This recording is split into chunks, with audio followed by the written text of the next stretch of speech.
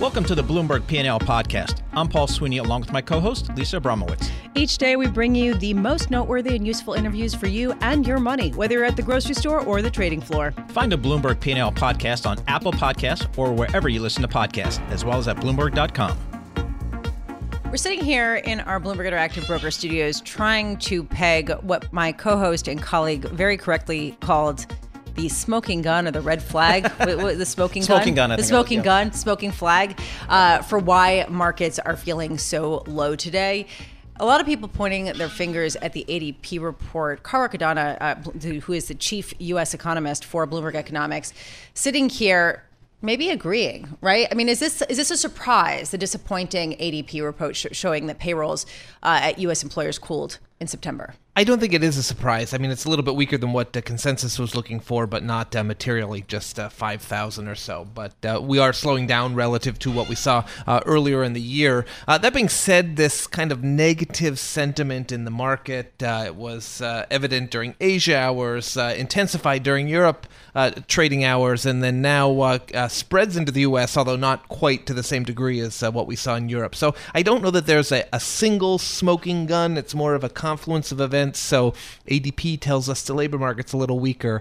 Boris Johnson continuing to try to wrangle hard Brexit by October 31st. Boris Johnson for today's pessimism. Everyone sings a few bars in this song, like right? You have WTO talking about trade sanctions with Europe over, squabbling over Airbus and Boeing and whatnot. So there's just a lot of little things adding up, which kind of build on what we saw yesterday, which was a big surprise in the manufacturing ISM. All right, Paul, so blame Boris Johnson. Yes, exactly. I always like to blame Brexit. Among others. Among others. So, Carl, is this change? You good folks down in Bloomberg Economics, you're crunching the numbers. You've seen the manufacturing, the ISM for the latest month was weaker than expected. So we know that manufacturing is weak and probably weakening, certainly in the U.S., and we know it's happening internationally. So are you kind of taking down your outlook or preparing to take down your outlook because maybe the consumer isn't quite as strong as we thought? Well, we took our outlook down on August 1st when the next round of tariffs were announced back after the July Fed meeting. The very next day, President Trump announced that tariffs would go into effect at the start of October, and also again in December. They moved that October 1st deadline back to October 15th, but it does look like the 25% tariffs will go up to 30% in the middle of this month. It doesn't, there've been very little indication that we're actually moving away from that at this point in time. And you see the impact of those trade frictions showing up in things like the ISM survey yesterday. Additionally, another roughly 150 billion of product subject to tariff in the middle of December. So the price tag on tariffs is about 2.5 times larger in 2019 compared to 2018. And so that does move the needle on growth, and we're in a slower moving economy already. So when you have slower growth, the economy is more susceptible to those types of shocks. That being said, I know there's been talk this morning about one handle on GDP and whatnot. Stall speed. We have been looking for about 1.8, 1.7% GDP growth in the back half of the year, and we moved to that call back on August 1st when the tariffs went into effect. So that's stall speed. The tone we were seeing in the market was not consistent with sub 2% GDP growth. Now we're starting to see that reality set in as job creation, manufacturing activity all looks more consistent with a sub 2% number. But to answer your question, stall speed for the U.S. economy is about 1.4, 1.5% growth. So we are closer to stall speed, but we're not there yet. And that's why my team thinks that we can actually muddle through this soft patch. Well, thanks very much to consumers remaining resilient. So that was my question, right? At what point do you reach a tipping point? How much pessimism should be baked in right now? Is it a recession that we're facing, or is it simply lower inflation, lower growth, and just lower asset increases? Well, it's not recession. And it's not even growth recession. And there's a distinction between recession and growth recession. Everyone knows what recession is. Growth recession is a period where growth slows down so much not that we fall into contraction, but actually that things start to unravel, like the unemployment rate starts to drift higher. I don't think we'll even get to a growth recession in the back half of this year. So labor market continues to produce job gains in excess of 85 to 100,000 per month. That will keep the unemployment rate relatively steady at current levels. So I think we're just accepting a reality of a much more sluggish profile to the economy here in the U.S. and then much weaker conditions abroad. Germany probably slipping into technical recession. UK on the cusp of recession once Brexit is executed. 2020, does Bloomberg Economics have a GDP forecast? GDP growth for 2020 will be about 2 to 2.25%. So we're kind of refining things as we look at that. That being said, one thing we should keep in mind here, right? Everyone's talking about the R word. The ground is very fertile for a significant rebound in activity if these trade headwinds are removed. So the Fed has policy rates set in a very accommodative stance, right? They're giving the economy steroids, so to speak. So rates are accommodative. Corporate profit growth is positive. Corporate balance sheets are in good condition. And the unemployment rate is the lowest since the Vietnam draft was in effect. So things are well positioned that if we don't just squander this all with increase in tariff after increase in tariff, the economy could rebound quite nicely in 2020 and beyond. Carl Riccadonna, Chief Economist for Bloomberg Economics. Thanks so much for joining us here in our Bloomberg Interactive Broker Studio.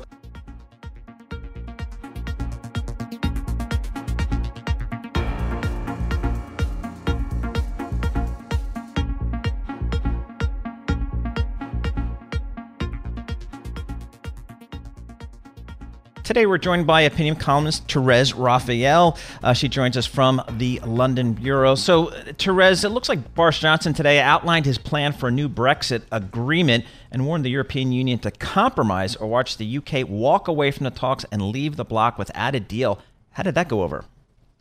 Well, we're still waiting to hear an official EU response. The EU has said it wants to examine the details of the proposal, but the kind of early indications were that we're not that warm to the deal because it's proposing what looks like a breach of the EU's red lines in that there is no way to do the Johnson deal without putting customs checks somewhere. Now, he's said they wouldn't be, and we're talking about Ireland and the border between Northern Ireland and the Republic of Ireland, which is the key to sort of unlocking this whole Brexit problem and getting a deal. And Johnson has said there will be no checks at the border.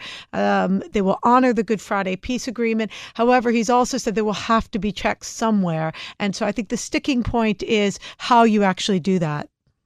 The other sticking point is that Boris Johnson is quickly losing support even from his own party. I mean, how much power does he have in sending this proposal over to EU?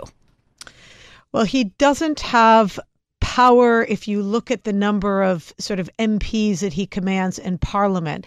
However, the real question is whether he would have enough support to get his deal through before October 19th, when parliamentary legislation requires him to seek an extension.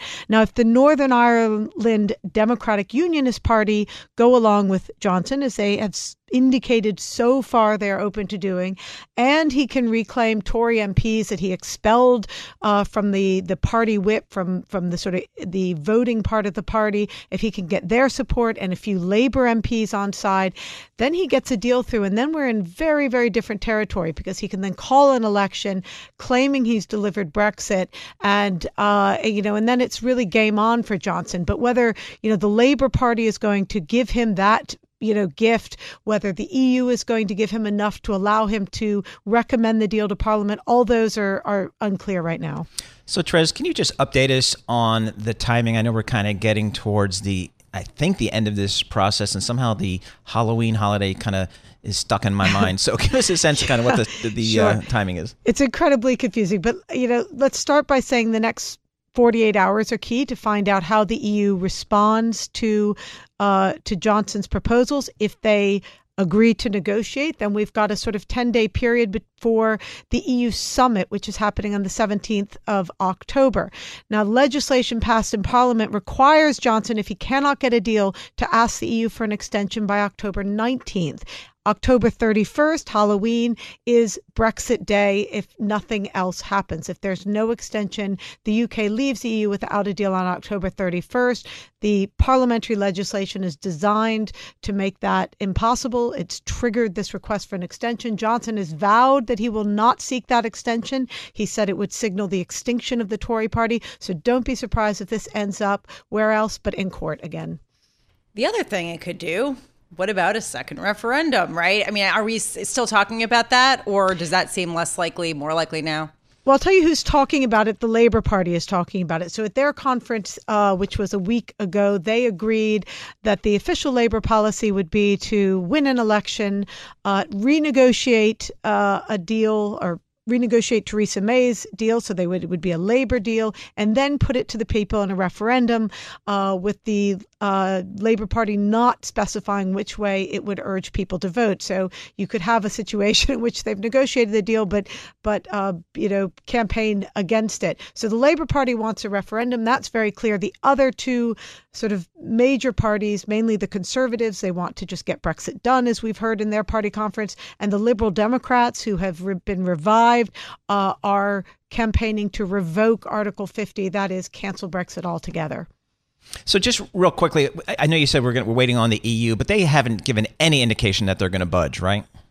Well, I think for the EU, it's a very delicate point in this process. They don't want to be blamed for allowing a no-deal Brexit to go ahead. Of course, they will be blamed if it happens. Johnson made very clear in his speech today and in his letter to European Commission President Jean-Claude Juncker, he says it would be a failure of statecraft. So the EU wants to avoid the blame, which means I think they're likely to engage to some extent in negotiations.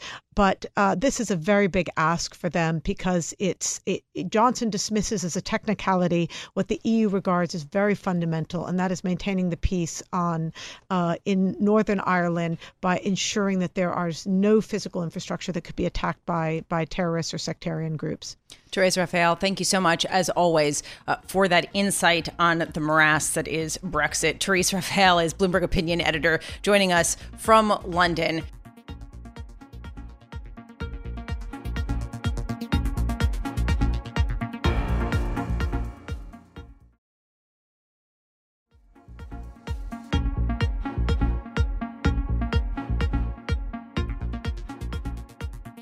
I remember after I had my first child, there was a game-changing moment, Paul. Game-changing moment. It was when he was big enough to fit into an ergo carrier. What's an ergo carrier? It was a carrier where I could carry him around, not have a stroller, get on the subway, go up and down stairs, and it was fine. And here we have Elias Sabo, who just joined us in our offices here, Chief Executive Officer of Compass Diversified Holdings. And one of his portfolio companies is the Ergo company. Oh, perfect. So I had to sort of reminisce a little bit, but I want to just ask you about a company like that, which has expanded tremendously since the time when I had my first child. I'm wondering, how do you expand it when it's got such a specific focus while remaining true to the brand, but also getting big enough scale? And this is sort of a really key question right now as we look at, say, WeWork and some of these other companies that are struggling to do just that. Yeah, so Lisa, it's one of the challenges that any consumer company has. And, in our business, we invest in industrial and branded consumer companies. A company like Ergo, when we acquired the business, it was from the founder, Karin Frost. And Karin was looking for us to help build the business distribution-wise globally. And so the first part of the playbook was to establish distribution in Europe and Asia, China being one of the faster growing markets that we have right now. And then, as with every consumer product business that we own, the lifeblood of it is innovation. So figuring out what are the pain points that consumers have with that product, how can we innovate to create, a better product that better addresses the consumer's needs, and then to understand what freedom the customer is going to give us to be able to expand into adjacent markets without diluting down the core market that we're addressing. So Elias, your company, Compass Diversified Holdings, is essentially essentially a holding company, and you mentioned you have some branded consumer companies that you own. So what we're seeing in the markets today is concern about the consumer, and I think, so from your perspective, what is your sense of how the consumer is right now? Yeah, so the consumer has been strong, and the consumer has been strong over the course of 2019, and it's really been a carryover for a number of years. And what we're seeing is, in today's market, the consumer has a lot of choices, so you have to give them reasons to want to buy, and how you connect to your consumer is changing dramatically. Clearly, the rise of digital media and social media is changing the connectivity and how you interact. But generally, the consumer feels strong. Labor markets continue to be very tight. Wage gains continue to be strong, and that continues to fuel spending. And at the same time, we have very easy financial conditions. So I think if you look at balance sheets of consumers today, they are incredibly strong. And so that I would say, from our standpoint, is the real pillar of strength in the economy. Luckily, that represents 70% of the economy, so the economy is still, growing. But, it's remained strong throughout the year. Elias, how many of your portfolio companies sort of sit within this retail consumer-facing category? Yeah, so we have 4 companies in the consumer-facing, and then we have 4 in the true industrial side. Okay, so of those 4, how many do you think that the tariffs will be a serious concern if they do go into effect, the more serious or significant tariffs that have been proposed by President Trump on China? Yeah, so we're fortunate in that we have very little exposure to tariffs. We moved production out of China years ago. So Ergo Baby would be a classic example. We moved into Vietnam many years ago for reasons that were totally different. There was a lot of IP theft, as we hear about a lot in these trade talks. We experienced it firsthand. And so as a result of that, we re-domiciled where our production base was going to be for Ergo and for all of our companies out of China. Now, we've had some minor exposure where products are still produced in China. And on those instances, what we have found is with tariffs going into effect, the dollar is strengthened. Our vendors find that they have significant capacity in China. So the vast majority of the tariff has been pushed back on the vendor, and dollar strength is enabling that. Some of the cost pressure that you do get, we've found receptivity with our retail partners and pushing through. But the vast majority, has been pushed back to our trade partners. So, Elias, again, about 4 companies in the industrial space, 4 companies in the consumer space. Where is Compass Diversified Holdings looking now to deploy capital? Yeah, well, now is an interesting time. And I would say we're looking out, and as our strategic direction this year was, we were looking to be more net divestors than investors. And the reason for that is we looked at risks that seem elevated from the economy. We have a trade war that's ongoing. We have a presidential election. We have Brexit. You have $17 trillion of global negative rates, which probably tells you everything you need to know about the global economy and the health of it. And so we felt that the environment to be putting capital to work today was not conducive, because at the same time, prices are extraordinarily high. And so that felt like a, upside down risk reward balance for us. Now, that being said, we're constantly out there looking for new opportunities. I would say we principally are looking to invest through the 8 different platform companies that we have to do add-on acquisitions, and we still remain open to divestitures just as a broad strategy mandate. So given your experience, what do you think the next downturn will look like? And this is the reason why I ask, is because that's what's on everyone's mind today. Yeah, well, so I guess this could be a bit of a, I don't know if it's contrarian or it may be a little bit of an outlier, but, our view is the policies of the Federal Reserve have really pushed a lot more in terms of the money, the quantitative easing, the lowering of interest rates. We believe that it has pushed the cycles to be both stronger on the upcycle and longer in duration, but probably more violent on the downside. And I think, what we saw in 2000 and the first correction was a pretty significant, drawdown in economic contraction, but then the policies that created the 2002 to 2008 expansion driven by, quantitative easing type policies caused a much bigger drawdown. I think today we fear that it could be an even bigger drawdown than 2008. That would be our fear. Wow. Interesting. Elias Sabo, thank you so much for joining us. Elias is Chief Executive Officer of Compass Diversified Holdings, joining us here in our Bloomberg Interactive Broker Studio.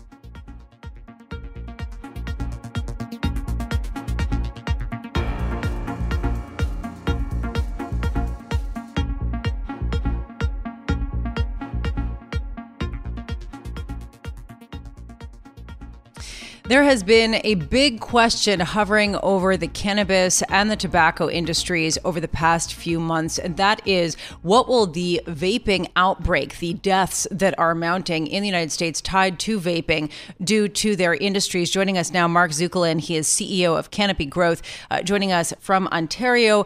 Mark, I want to start there because it's something that I'm sure all of your investors are asking. What do you do with the fact that the FDA has raised serious concerns about vaping devices, and that 15 people at least have died in what has been linked to the e-cigarettes at a time when that is sort of the preferred vehicle for using cannabis right now? Yeah, I think the stories that we're hearing certainly out of the U.S. are tragic, and I think compounding that tragedy is that there's still a lot of unknowns. People are still, this many months later, trying to gather the information and understand, the role of the illicit market, whether it's people are tampering with products, whether it's vitamin E is being added. A lot of questions on what's happening, and so it's very hard for me to speak to that particular set of details. But what I can do is speak to Canopy Growth and what's happening in Canada, because as you point out, in the next several months, we will be launching vape products in Canada, and I think it's important to talk about what that structure looks like, right? In Canada, we have a fully regulated market. So the way we make our products, what goes into the products, where those products are sold, all have rules that surround them and rules that we need to operate in. And, I think that the second thing, if you look at, players like Canopy, we did not go out to China and just source the first product we could find and ask somebody else to fill it and put our brand on it. We've been building these products for 2 years, and even many months ago, the focus has been on consumer features and consumer safety. So our products are tamper resistant. Our products will be UL certified, meaning the heating elements are controlled and the battery is controlled. You will have serialization. So God forbid something does happen, you're able to trace it back and immediately know what's happened. And again, we control the full process. We control what goes in, so we can ensure it is only cannabis and it is only terpenes, which do naturally occur in cannabis. So there's a number of things to, I think, focus on, and it comes down to threefold. One, being transparent. There are unknowns and there are risks associated with vaping, and we need to be transparent about that, and we need to do research to understand more. Two, a regulated environment to control the products going out is essential. And three, have companies that are investing long-term to build products and brands. So, Mark, just give us a sense of kind of, in your experience and based upon your knowledge, how are consumers using vaping products with cannabis, and is that a problem in and of itself? So, in Canada today, there are no actual legal venues to sell THC or CBD vape pens. So, anything being sold in Canada today is essentially through an unregulated, uncontrolled market. In the United States, there is, of course, state level rules governing some products, but other products are illicit. And so I think again, I fall back to this need for regulation. We're one of these few companies who go on air and ask for more regulation, ask for more controls, because I think it's good for our sector, it's good for the consumer. So what lesson should the United States take from Canada? If you're saying that you do have the regulatory regime, is there a lesson that can be derived as the U.S. tries to understand the underpinnings of this vaping epidemic?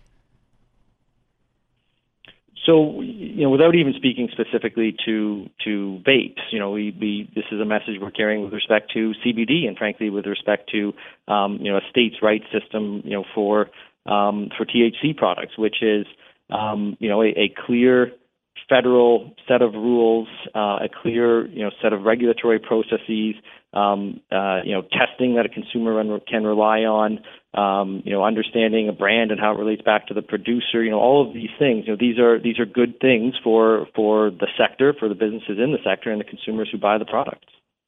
Mark Zeukilin, thanks so much for joining us. Mark is the CEO of Canopy Growth Corporation, calling us via phone from Smith Falls, Ontario. Thanks for listening to the Bloomberg P&L podcast. You can subscribe and listen to interviews at Apple Podcasts or whatever podcast platform you prefer. I'm Paul Sweeney. I'm on Twitter at PT Sweeney. I'm Lisa Abramowitz. I'm on Twitter at Lisa Abramowitz1. Before the podcast, you can always catch us worldwide on Bloomberg Radio.